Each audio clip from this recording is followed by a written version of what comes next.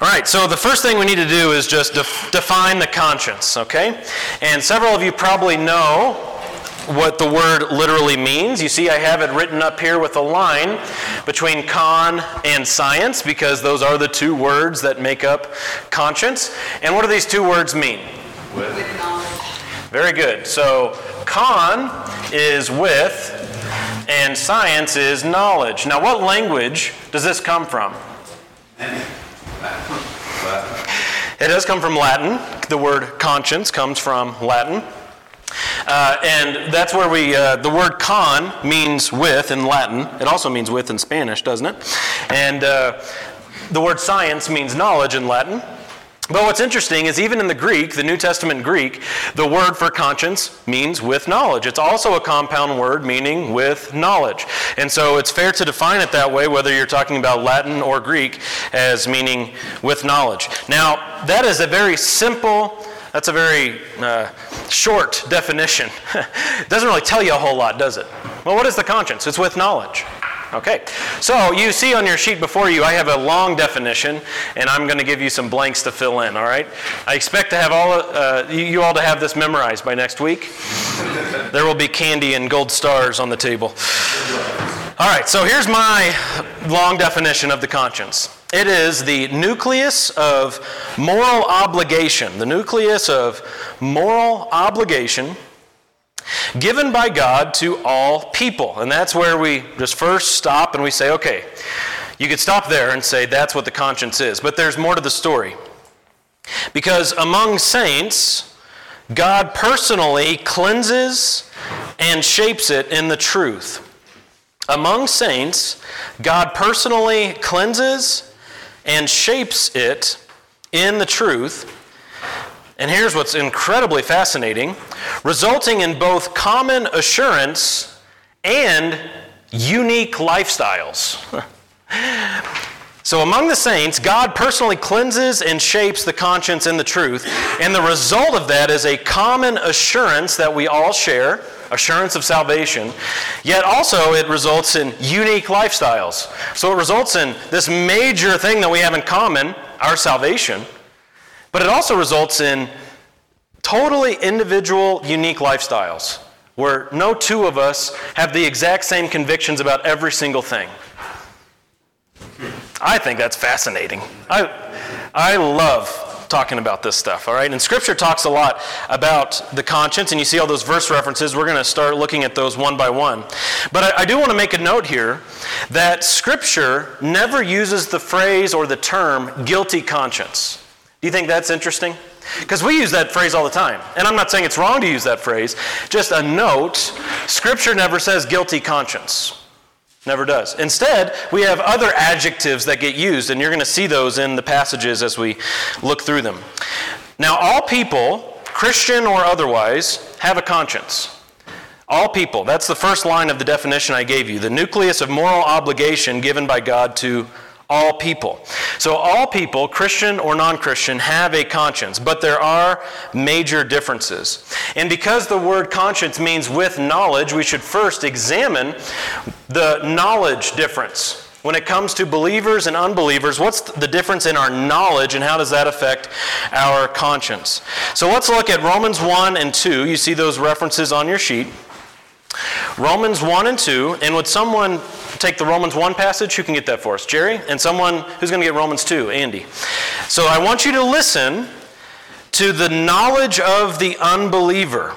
Now, knowledge is distinct from conscience, but they're inextricably tied together. Kind of like faith and repentance. Faith and repentance are different, yet they're just tied together. And so the conscience and knowledge are different, but you can't separate them. So now I want you to hear, both of these passages are speaking about the unbeliever. I want you to hear what God says about the unbeliever's knowledge. Jerry, go ahead. Romans 1, 18 to 23. For the wrath of God is revealed from heaven against all ungodliness and unrighteousness of men who suppress the truth in unrighteousness. Because that which is known about God is evident within them, because God made it evident to them. For since the creation of the world, his visible attributes, his eternal power and divine nature have been clearly seen, being understood through what has been made, so that they are without excuse. For even though they knew God, they did not honor him as God or give thanks, but became futile in their speculations, and their foolish heart was darkened. Professing to be wise, they became fools and exchanged the glory of the incorruptible God for an image in the form of corruptible man and of birds and four-footed animals and crawling creatures. Okay, well, this is the unbeliever's knowledge, which we could call natural knowledge. Everybody's born with some sort of God-given knowledge. And according to this passage that Jerry just read, what are some things we can say about the unbeliever's knowledge in this natural, unsaved state? God is testified by nature. Okay, so they know God exists. Yes. Through nature's testimony. Yep. They live inside an amazing creation. All creation has to have a creator. And it says, quite strongly in that passage, God has made it evident to them. God has made his existence evident to the unbeliever. So anytime anyone tells you, well, I'm an atheist, say, God doesn't believe in atheists, right? God has made his existence evident to the unbeliever. And you can show them Romans 1, and Romans 1 goes well with Psalm 14. The fool has said in his heart, there is no God. It doesn't say the uninformed has said in his heart, there is no God. There's no such thing as someone who is uninformed about God's existence. God has informed him. But the fool has said in his heart. That means this is a moral issue, not a knowledge issue. That's a paradigm-shifting doctrine to embrace, okay? But what else do we see in Romans 1? We can think of one or two more things about natural knowledge. It suppressed the truth. All right, so in that natural knowledge, is it sufficient to save anybody? This knowledge that we're born with that God exists? No. Okay, why not? Because this is all humanity, but you have to have repentance and faith to be saved. And how do you get repentance and faith to be saved? Say it. Comes to the knowledge of who God is. Okay, but who conjures the faith and repentance? Okay, because what do we do on our own? Nothing. Do we muster our own faith and repentance? We must be born again. Okay, so what does Romans 1 say that we do naturally? Amen. What do we do? Suppress it. We suppress the truth. Okay, all right. So, the knowledge is naturally suppressed. Why? Why? I'm not showing you the answer until you tell me. Why is the knowledge naturally suppressed by everybody? Born enemies of God. Okay. Because man is sinful. Man is born in a state of sin. In sin my mother conceived me, Psalm 51. Romans 1 says, God has made his presence evident to all people, but what do people do when they're left to their own devices? They suppress the truth in unrighteousness. That's what Jerry just read from Romans 1. Suppress the truth in unrighteousness. And what do they replace the truth with? And who told them to do that? Who instructed them to do that? Their own hearts. Yeah, no one had to come in and say, here's how you believe a lie. It's natural. So just as the knowledge is natural, first point, the suppression of the knowledge is natural. You getting this? Again, these are key elements of what we believe about mankind, okay? All right, Romans 2. Andy, Romans 2, 12 to 16. And again, we're listening to hear about the unbeliever's knowledge. For all who have sinned without the law will also perish without the law. And all who have sinned under the law will be judged by the law. For it is not the hearers of the law who are righteous before God, but the doers of the law who will be justified. For when Gentiles who do not have the law by nature do what the law requires, they are a law to themselves, even though they do not have the law. They show that the work of the law is written on their hearts, while their conscience also bears witness, and their conflicting thoughts accuse or even excuse them. On that day, when according to my gospel, God judges the secrets of men by Christ Jesus. What did we just learn about the natural state of the unbeliever's knowledge as it pertains to morality?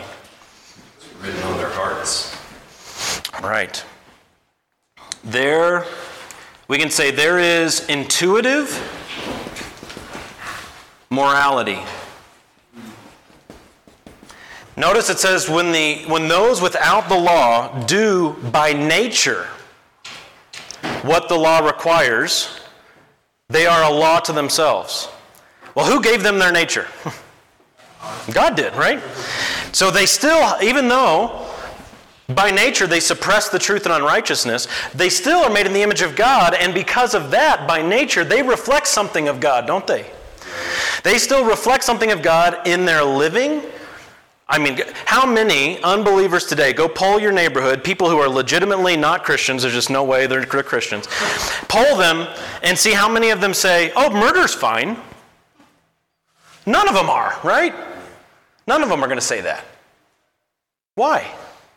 Because there's something of the image of God there, and by nature they're doing what the law requires. And now, are they consistent in this? No.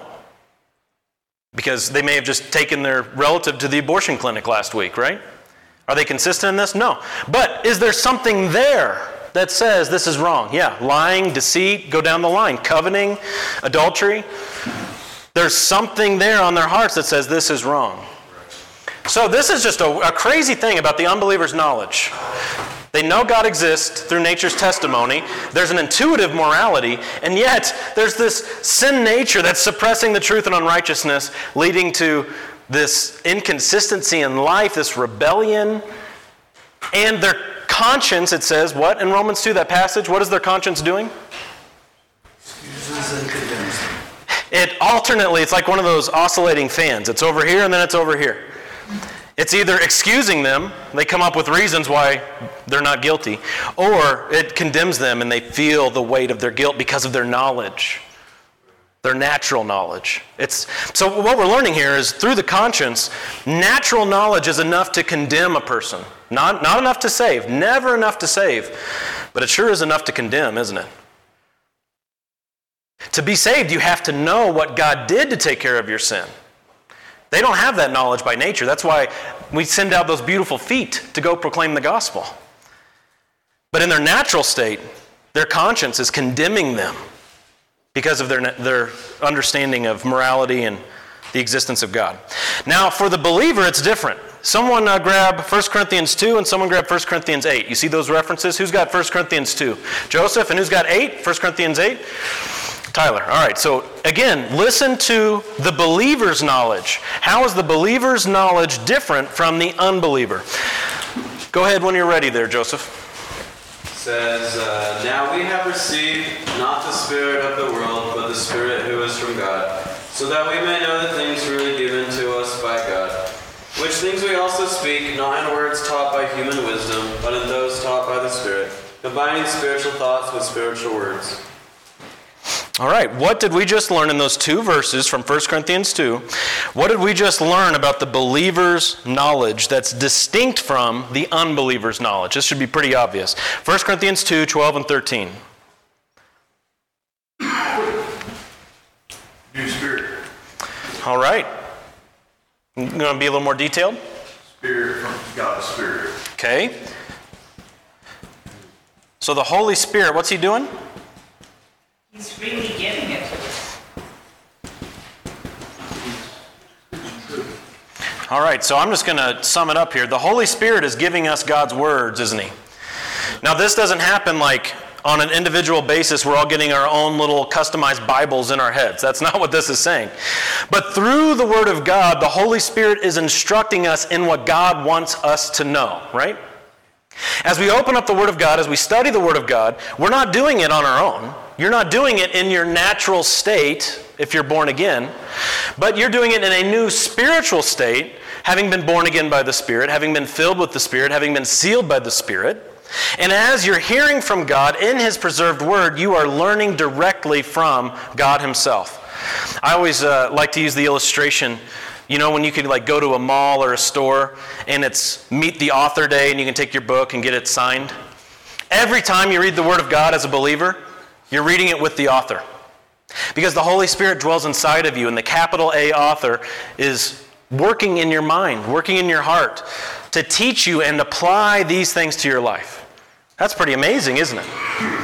And that's quite distinct from just a general natural knowledge that God exists and that we're condemned. It's more than that. And in 1 Corinthians 8, we'll see some more. 1 Corinthians 8, verses 4 to 7, Tyler.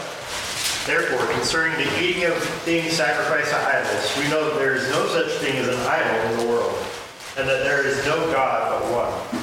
For even if there are so-called gods, whether in heaven or on earth, as indeed there are many gods and many lords, yet for us there is but one God, the Father, from whom are all things, and we exist for Him, and one Lord, Jesus Christ, by whom are all things, and we exist through Him.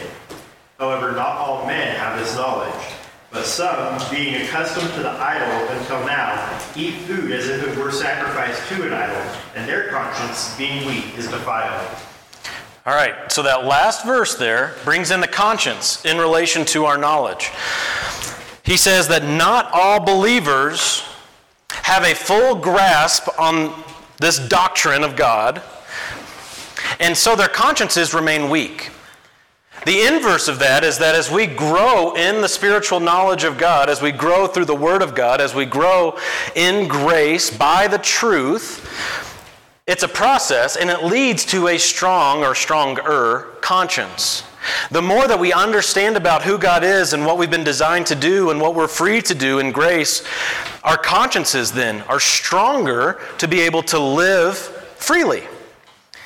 The less we know, even as believers, the less we know, the less we understand about God, the less we know about God's Word, the weaker your conscience is likely to be.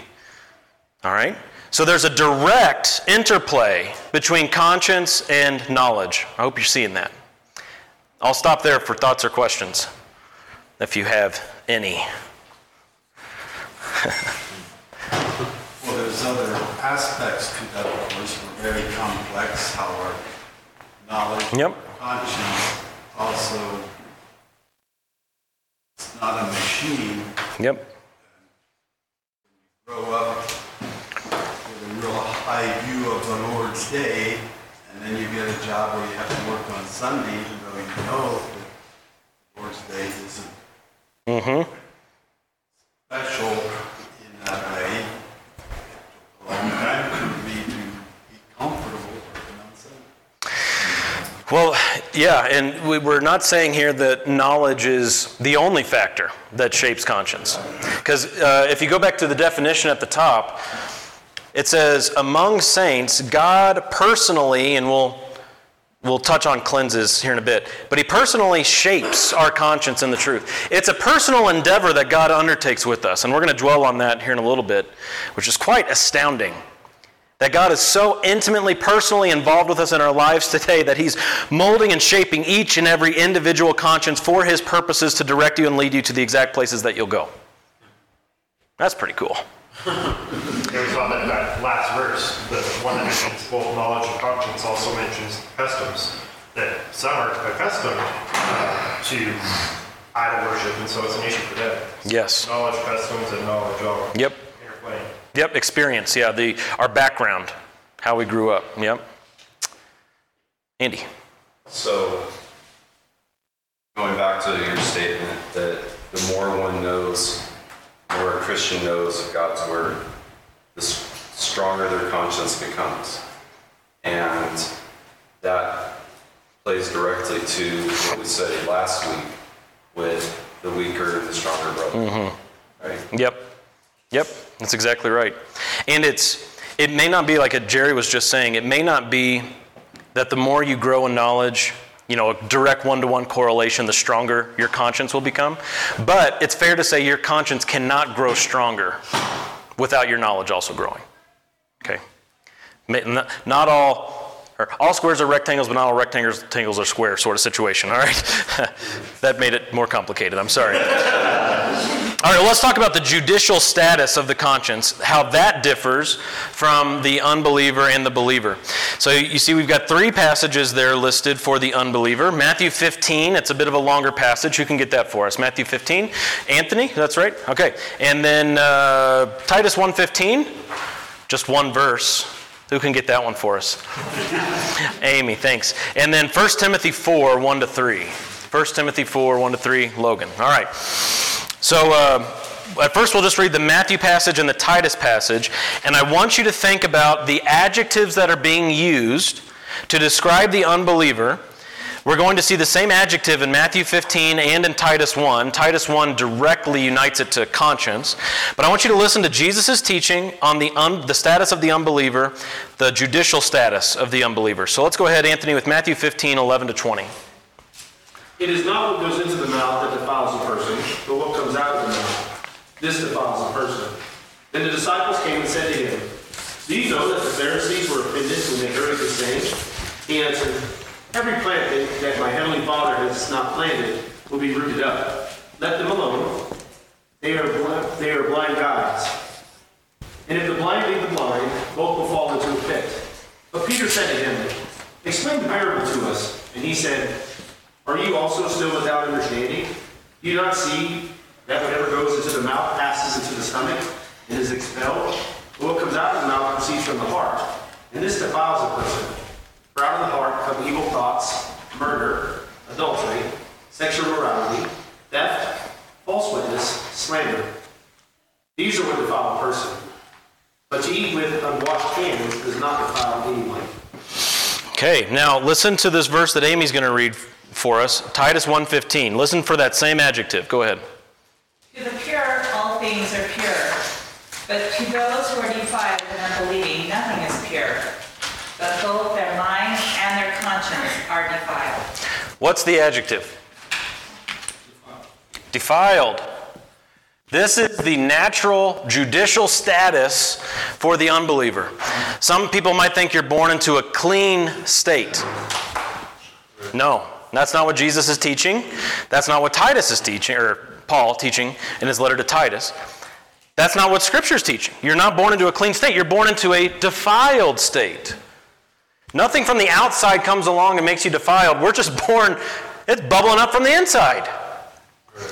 So defiled, both, and can you read yours again, Amy, if you still have it, Titus 1:15? To the pure, all things are pure. But to those who are defiled and unbelieving, nothing is pure. But both their mind and their conscience are defiled. All right, so notice it says conscience. Their conscience is defiled, and also their mind. Their mind. I think this plays right in with Romans 1. They're suppressing the truth in unrighteousness. Why are they doing that? Because they're defiled in their mind. It's what they do by nature. It's very natural for the unbeliever to suppress the truth and replace the truth with a lie, because the unbeliever's mind and conscience are polluted, you could say, or corrupted. These are strong adjectives that Scripture uses. And now, Logan, could you read 1 Timothy 4, 1-3? Listen, this is going to give you an idea of where this status could eventually lead. So go ahead. 4, 1-3. Now the Spirit expressly says that in latter times some will depart from the faith by devoting themselves to deceitful spirits and teachings of demons, through the insincerity of liars, whose consciences are seared, who forbid marriage and require abstinence from foods that God created, to be received with thanksgiving by those who believe and know the truth. All right, so some go on to be seared in their conscience, to be seared.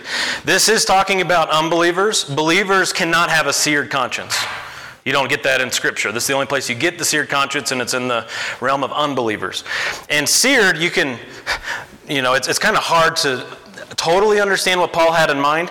I mean, you could think about searing a steak, You guys ever do a seared steak or a reverse sear method with your steaks? You know, all that to lock in juices in the steak. You could say that their consciences are seared, or they're just locked in, nothing can get in or whatever. I don't know if I'd go that route. Seared more likely refers to a branding iron that's used to denote ownership. You know, when you sear a steak when it's still alive,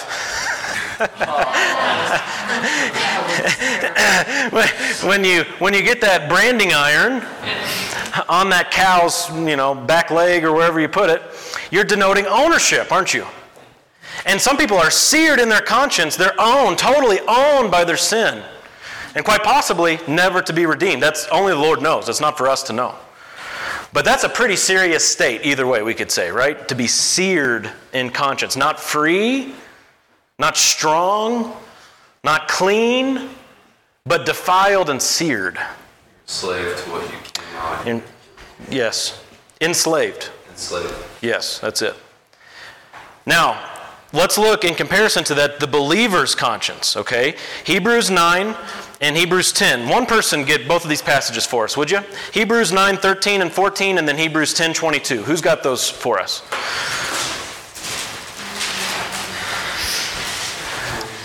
I got it.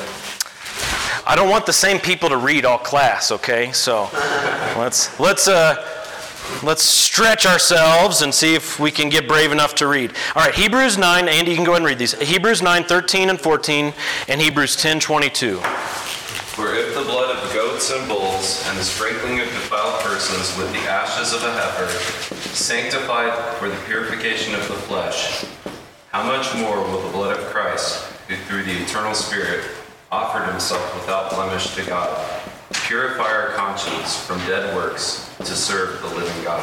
All right, and 10:22. Go ahead.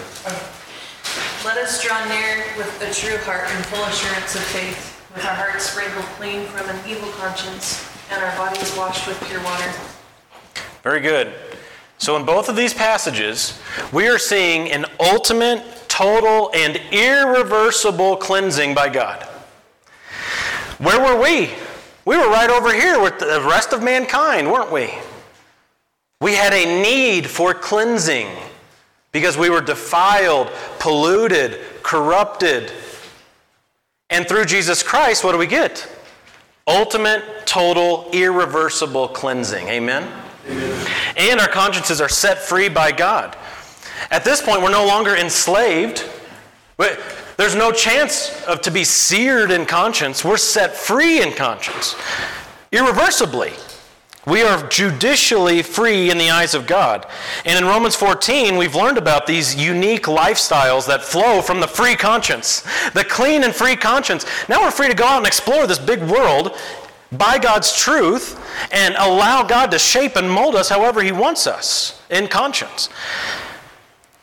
And this is just an amazing evidence of the personal nature of God's involvement. Because sometimes we will get charged against us because we don't speak in tongues and we don't say that there's any prophecy still today. So we get leveled against us that we believe the Holy Spirit's dead or we believe God's not involved. This is pretty deep involvement, wouldn't you say? Why can't you watch that movie? Why can't you work on Sunday? Why can't you do this? Why can't you do that? Because God is so involved in my life that He's either bound or loosened my conscience to do or not do these things. That's incredible to me. That's absolutely incredible. Thoughts or questions on the judicial status? Yes, Summer. Sorry, I'm going backwards. No, it's okay. That's all right. So in the Timothy 1, the 1 Timothy 4. Yep. I'm wondering where you get that the seared conscience is for believers, because before it talks about deacons and after it talks about brethren and good servants of Jesus Christ. So why do I say it's for unbelievers only? Okay, well let me turn there so I can have it in front of me. Yeah, always ask clarifying questions if you ever have them, okay? All right, so it says, talks about apostasy in 1 Timothy 4:1. The Spirit explicitly says that in later times, some will fall away from the faith, paying attention to deceitful spirits and doctrines of demons by means of the hypocrisy of liars, seared in their own conscience as with a branding iron, men who forbid marriage and advocate abstaining from foods which God has created to be gratefully shared in by those who believe and know the truth. So, why would we say that this refers to believers? Whenever it says they're paying attention to deceitful spirits, they're paying attention to doctrines of demons, they are carried away, swept away by these false doctrines. They are owned by the false doctrines, seared as with a branding iron in their conscience. They, and then it'll list the examples of the doctrines forbidding marriage and abstaining from foods. Why would we say that these are believers? Well, I get that part, but No, like that they're falling away from right. faith, so it makes That is the only evidence in there, right? That they're believers. Okay, so now let's think about this.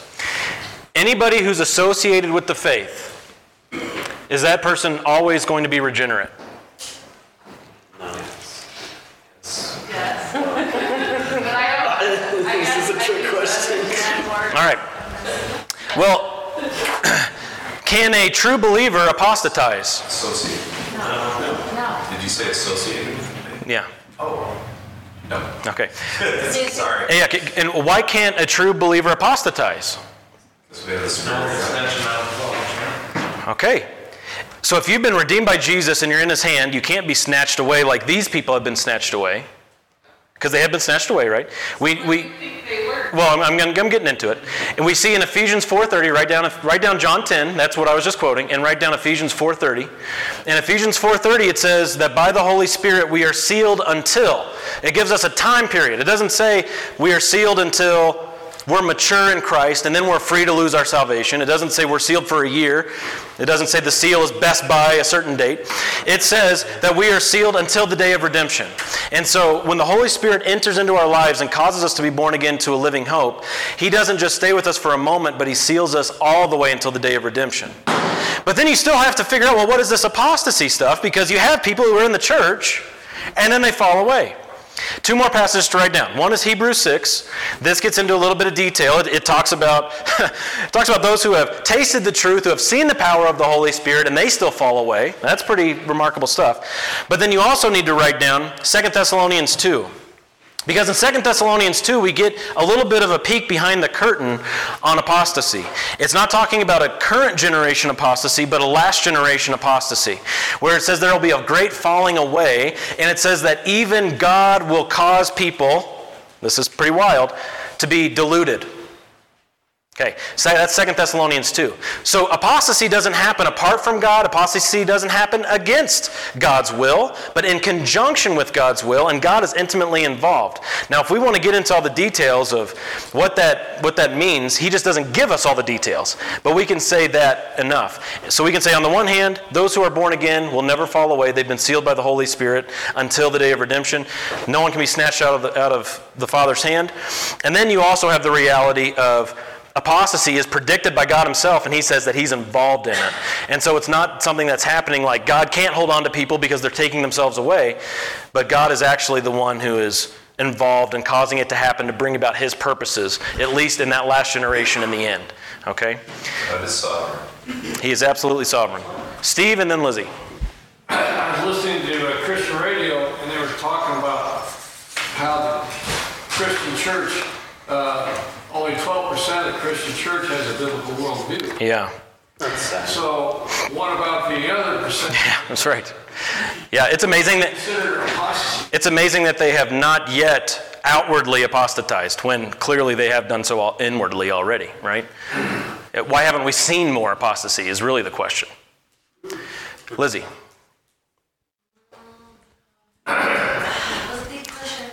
Okay, well, if it comes back, just let me know. All right, I want to try to get through this lesson today, so we'll see. What are our responsibilities regarding the conscience? This is the second half of the lesson. What are our responsibilities regarding the conscience, okay? First thing that we want to say is that we must pursue the truth by which our consciences are shaped and cleansed. We must pursue the truth by which our consciences are shaped and cleansed. So if you're a believer, That means you're over here on this side of things, okay? You've crossed over from darkness into light. Amen. Here you are.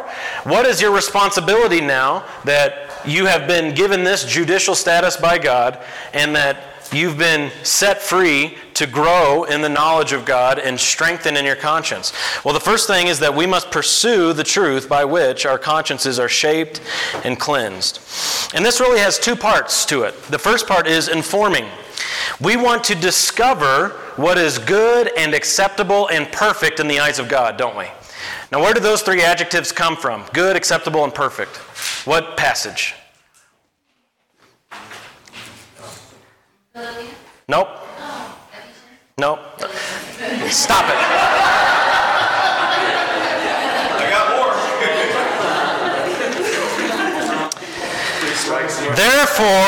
Therefore, I urge you, brethren, by the mercies of God, to present your bodies a living and holy sacrifice, acceptable to God, which is your spiritual service of worship. And do not be conformed to this world, but be transformed by the renewing of your mind, so that you may prove what the will of God is, that which is good and perfect and acceptable. Good, acceptable, perfect. Now what passage is it? Romans 12. Okay, good job, good job. Romans 12, 1 and 2. And Jerry, you know what Ephesians 5:10 says, don't you? What are we to discover? Very good. There. Yes. Ephesians 5:10 says we need to make it our aim to try to discover what is pleasing to the Lord. That's a crazy verse. What does that mean? What does that mean? Well, don't we know what is pleasing to the Lord? Well, we do know as a baseline. We believe in the gospel. We walk by faith and not by sight. And yet there are all kinds of decisions we have to make all day, every day, in so many different situations.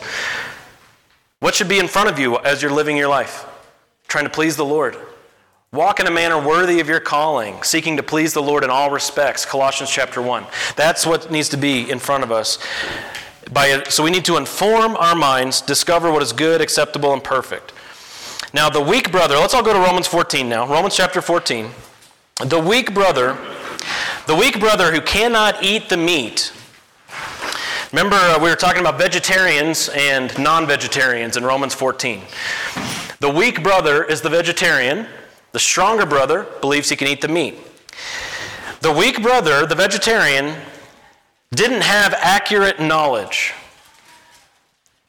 and or just wasn't free to eat meat because of God's personal work in his life. But I think it's fair to say that if someone is so weak in conscience saying, we all must be vegetarians, I must be a vegetarian, you should be a vegetarian, that person needs to be informed by the scriptures that that's not a doctrine of God. That might be his personal conviction, but that's not a God-given doctrine. And so the aim for that person, that weaker brother, is to inform his own conscience. Would someone read Romans 14:5 and Romans 14:22, verses 5 and 22? 14:5. Okay. One person esteems one day as better than another, while another esteems all days alike. Each one should be fully convinced in his own mind. All right, and verse 22? 22.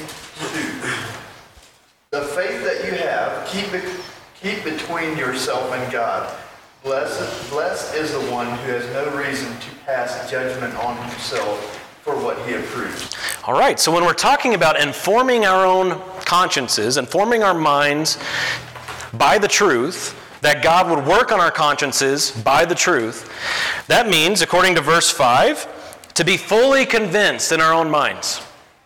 When it comes to doubtful things in the Christian life or matters of opinion, what's your responsibility? To inform yourself. That you would be fully convinced by the truth in your own mind what is right. When it comes to matters of opinion, that's your goal.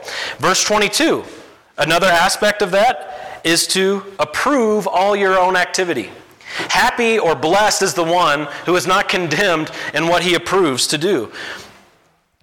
He doesn't condemn himself in what he approves. So as you are informing yourself, as you're studying the Word of God and you're learning by truth and the counsel of God's people, your goal is to be convinced of and in approval of all of your own activity. Because right knowledge, correct knowledge, truth will help you to move from a weak state in conscience to a strong state if that's what the Lord has for you. The Lord is never going to give you a strong conscience in matters of opinion without knowledge. So you have to pursue knowledge to be informed, okay? Thoughts or questions on informing your conscience? All right? The other aspect of that is living. Not just informing, but living. What is your responsibility when it comes to pursuing the truth by which your consciences are shaped and cleansed? Well, right living is the other one. And would someone pick up those two verses in Acts 23:1 and 24:16? Okay. And looking intently at the council, Paul said, "Brothers, I've lived my life before God in all good conscience up to this day."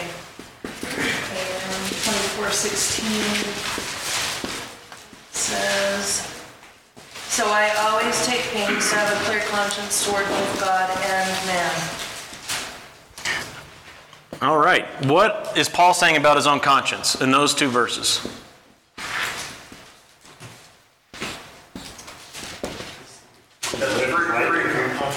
One at a time.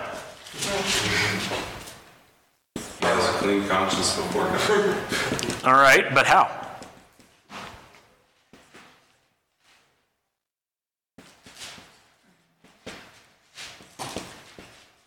It's not how he lived his life. All right,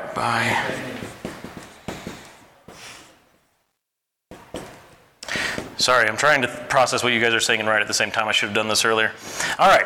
Yeah, by maintaining. Maintaining what? Who said maintaining? Was that you, Logan? What's he maintaining? Blameless conscience. All right. Before God and man. Which means, just elementary level stuff, which means what? Free conscience. No, but how do you keep a blameless conscience? By doing what's good, acceptable, and perfect. Okay, all right. Maintain. Yeah. By maintaining what, though? God's truth, right? God's standards. It's not maintaining your own standards, your own opinions. It's maintaining what God has said and how he has personally led you with your own convictions. It was Paul's aim to be morally upright for conscience's sake. Paul wanted to have a clear, clean conscience, and he could only do this by being morally upright. So consciences are shaped, as a Christian, they are moved from weak to strong by informing in the truth. Getting information, what God has said, what is true, what is good, what is acceptable, what is perfect. You have to stimulate the old gray matter here, okay, if you want a stronger conscience. But they're kept free and clean by living out the truth. So they're shaped by informing, but they're kept free and clean by living out the truth. All right, there's another passage. I'll read this one for us. It's 1 Peter 3, 15 and 16, a great passage on apologetics. But listen to what it says about the conscience. 1 Peter 3, 15, it says, "Sanctify Christ as Lord in your hearts, always being ready to give a defense to everyone who asks you to give an account for the hope that is in you, yet with gentleness and reverence." Listen to this. "And keep a good conscience, so that in the thing in which you are slandered, those who revile your good behavior in Christ will be put to shame." What was that passage? That was 1 Peter 3, 15 and 16. So our faithful living has a very practical impact on our lives, doesn't it? Keeping a good conscience has a very practical impact. Paul here is saying, or Peter rather, is saying, by keeping that good conscience, when you get slandered, it'll be obvious that they're wrong. Because you have a reputation for living a morally upright life. You've kept a good conscience. That's a very practical aspect of the conscience. So this living aspect is simply living out reality. When it comes to living out the truth, we know that judicially, where is it? Right here. Judicially, we're clean, aren't we? From God's perspective, are we ever going to be defiled in our mind and conscience again by nature? Will God ever reverse our nature to make us defiled by nature? No. However, do you want to feel free? Do you want to feel clean? Well, there's an element of live out the truth, because you will feel defiled and polluted when you go off doing those things that you know you shouldn't do. That's what Paul is saying in Acts. Up until this day, I've kept a good conscience. I've kept a clear conscience. And I tell you what, when you've reached that point in your life, and trust me, you reach it and then you fall really quickly, and then you reach it again, you fall really quickly. But when you're there, there's no better feeling in the world than having a clear conscience before God. You're experiencing what is true judicially. From God's perspective as the judge, that's true. You're clear. But to experience, really feel that in your day-to-day living, no better feeling in the world. Not a better feeling. Okay? So this means not just informing ourselves by Scripture, but living out what we are to do as far as God has said this is good, this is acceptable, this is perfect. And go back to the last verse of Romans 14. The very last verse of Romans 14. This living out also includes abstaining from what you personally cannot approve in faith. It says in verse 23, he who doubts is condemned if he eats, because his eating is not from faith. And whatever is not from faith is sin.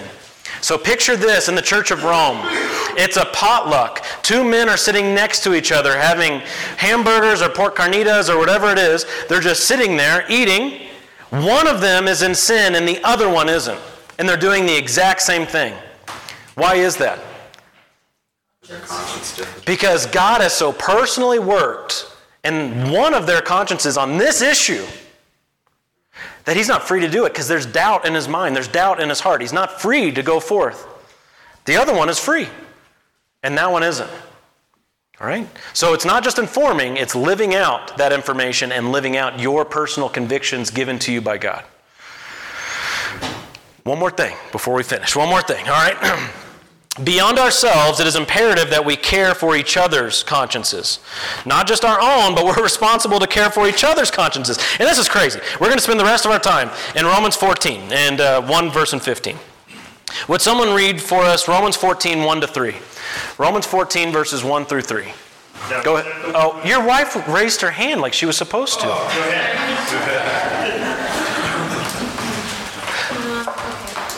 Receive one. Yeah, that's it. That's it. Receive one who is weak in the faith, but not to disputes over doubtful things. For one believes he may eat all things, but he who is weak eats only vegetables. Let not him who eats despise him who does not eat, and let not him who does not eat judge him who eats. For God has received him. Okay. So beyond ourselves, it is imperative that we care for each other's consciences. It's not just imperative that you care for your own. And this is heavy.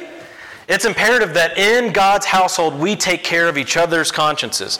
And it starts with accepting one another, which is modeling God's acceptance. Okay? That's the first thing to know, is accept one another. What does it mean to accept one another in the church? We tolerate differences of opinion. More than that. Tolerate their different conscience. We love the people that have different opinions. You embrace their different opinions. We don't just tolerate different opinions, we embrace different opinions. That's what it means to accept one another in the church. To accept this diverse body that God is building. That the foot is not the hand, that the nose is not the eye. Embrace that. Our natural tendency, and this gets to every one of us, our natural tendency is to create cookie-cutter people. I know what I like and what I do, and it's got to be right. Everybody should be like me. Nope. Well, the next level up from that is tolerating others. And the next level up from that is embracing one another. Bringing them in and saying, come on, brother, come on, sister, come on in. However God has shaped you, come on, let's go. And he does that shaping always in the truth, of course. So that doesn't mean we tolerate sin. We certainly never embrace sin, and we never tolerate sin. But outside of that, opinions, doubtful things, bring it on. Let's have fun. Joe. I'm not going to argue with you because I know I'm right. Are you accepting me right now? Embracing.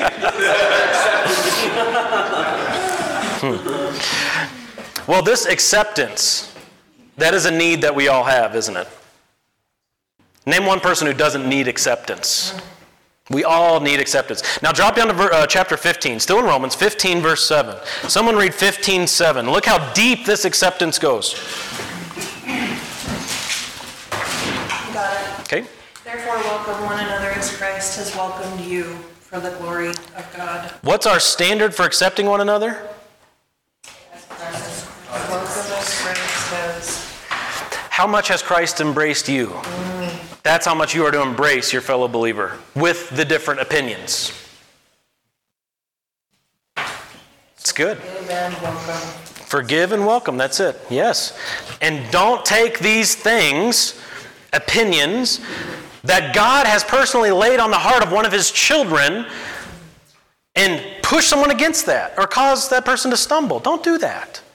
But embrace, accept one another just as Christ has accepted us. It's an opportunity to reflect gospel grace in the church. And the weak do this. How do the weak accept the strong? By not judging the strong. How do the weak model Christ's embrace of us? By not judging the strong. And how do the strong model this toward the weak? By not despising the weak. So no matter where you are in the spectrum, don't judge and don't despise. But love as Christ has loved and has taken us in unconditionally. And this continues, this acceptance and responsibility to care for one another's consciences, it continues by living responsibly for each other's sake, not causing any stumbling.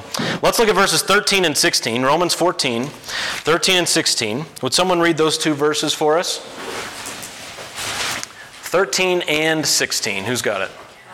All right. Therefore, let us stop passing judgment on one another. Instead, make up your mind not to put any stumbling block or obstacle in the way of a brother or sister. And therefore, do not let what you know is good be spoken of as evil. All right. So in verse 13, our active duty is to remove all obstacles or stumbling blocks in a brother or sister's way. That's your active duty. In verse 16, don't let what is for you a good thing be spoken of as evil. So this means, to an uncomfortable extent, the church family's eyes guide our activity. To an uncomfortable extent, we have to be so aware of one another's consciences that we adapt our living for the sake of our brother or sister in Christ. This is love. It's sacrifice. It's giving up what is for you a good thing just for the fact that it won't be spoken of as evil among your brothers or sisters in Christ. Now, lots of application questions stem from that. We're not getting into that. The principle's right there. We are to sacrifice for the sake of our brother. Give up something that will cause him or her to stumble. Give it up. Just forget it. What is that to you? Who are you? Give it up because you love that person. And if you know that's going to throw him off or her off, do everything you can to get it out of the way if you love that person. What is your freedom? It's not for you. Your freedom is for the body of Christ. Your freedom is to serve. What does the Bible say? Don't use your freedom, your liberty in Christ for selfish gain, not as a cover for sin, but don't use it on yourself, but use it for others, for the sake of others, to be a slave of all people. Don't use your spiritual freedom to put your brother in spiritual danger. I have this freedom in Christ. Okay, but if you go around wielding that sword that God gave you, if you go around wielding it, you're probably going to cut your brother in certain situations. So you got to know when that freedom is to be restrained and when it can be used for God's glory in the church. All right? Verse 19 says, so then let us pursue what makes for peace and for mutual upbuilding. That's it. Verse 19 is the goal. Peace and edification. Absolutely. 2 minutes for questions. Lizzie. I have one more question. All right. So when you had mentioned, I think like Hebrews 6,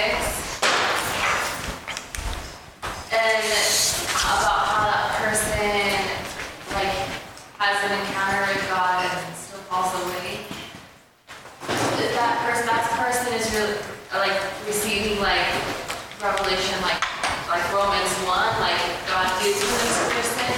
So like are we treated back into the normal state? And then does the man's consciousness go back and forth between spiritual and natural? Because obviously there is the flesh and the spirit of it. So like, does one fluctuate between those states? Yeah, you can have as a Christian, you can have a bad feeling conscience. That's why Scripture, Paul says, and then Peter instructs, keep a good conscience. Paul says, I've kept a good conscience. Peter tells us, keep a good conscience. Now, what is the implication of that? If you don't, you're going to be at least feeling like you have a bad conscience, okay? Now, there's never a reversal of what God has said as the ultimate judge. When God has said innocent, it's final. Never to be held guilty again. All was poured out on Christ. You're never going to atone for any of your sins. And it's all done in Christ. It is finished. When Jesus cries, it is finished, it is finished. All right? However, there is an aspect of your God-given conscience feeling bad. God uses it to convict you of sin by His Holy Spirit. And so you're going to feel, if nothing else, I keep saying feel, I don't really like that word, but if nothing else, you're going to keep feeling polluted, okay? But from God's perspective, you'll never become a natural person again.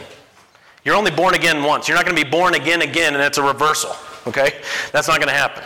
You're only born again once, and it's when you become spiritual. I'm sorry. And so can you explain Hebrews 6? In the negative 1 minute that I have, I cannot. But yes, I will sometime. Okay, all right? We can revisit it when we have more time. Andy. So, the judicial status of Christians, it's one of the things that I've never understood is if it's God alone who says, is the one that redeems us 100%, how could I, in my sinful nature, ever pull myself out of His redemption? Yeah. If I'm held in Jesus' hand, nothing can take me away. Yep. He's God. Yep. That's it. And notice you didn't say, if I'm holding Jesus' hand.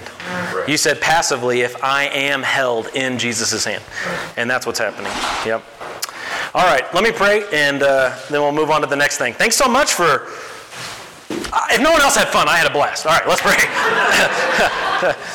Father, thank you so much for your good involvement in our lives, how you have spoken to us by your word and declared us yours for all eternity. We are your church that you are building.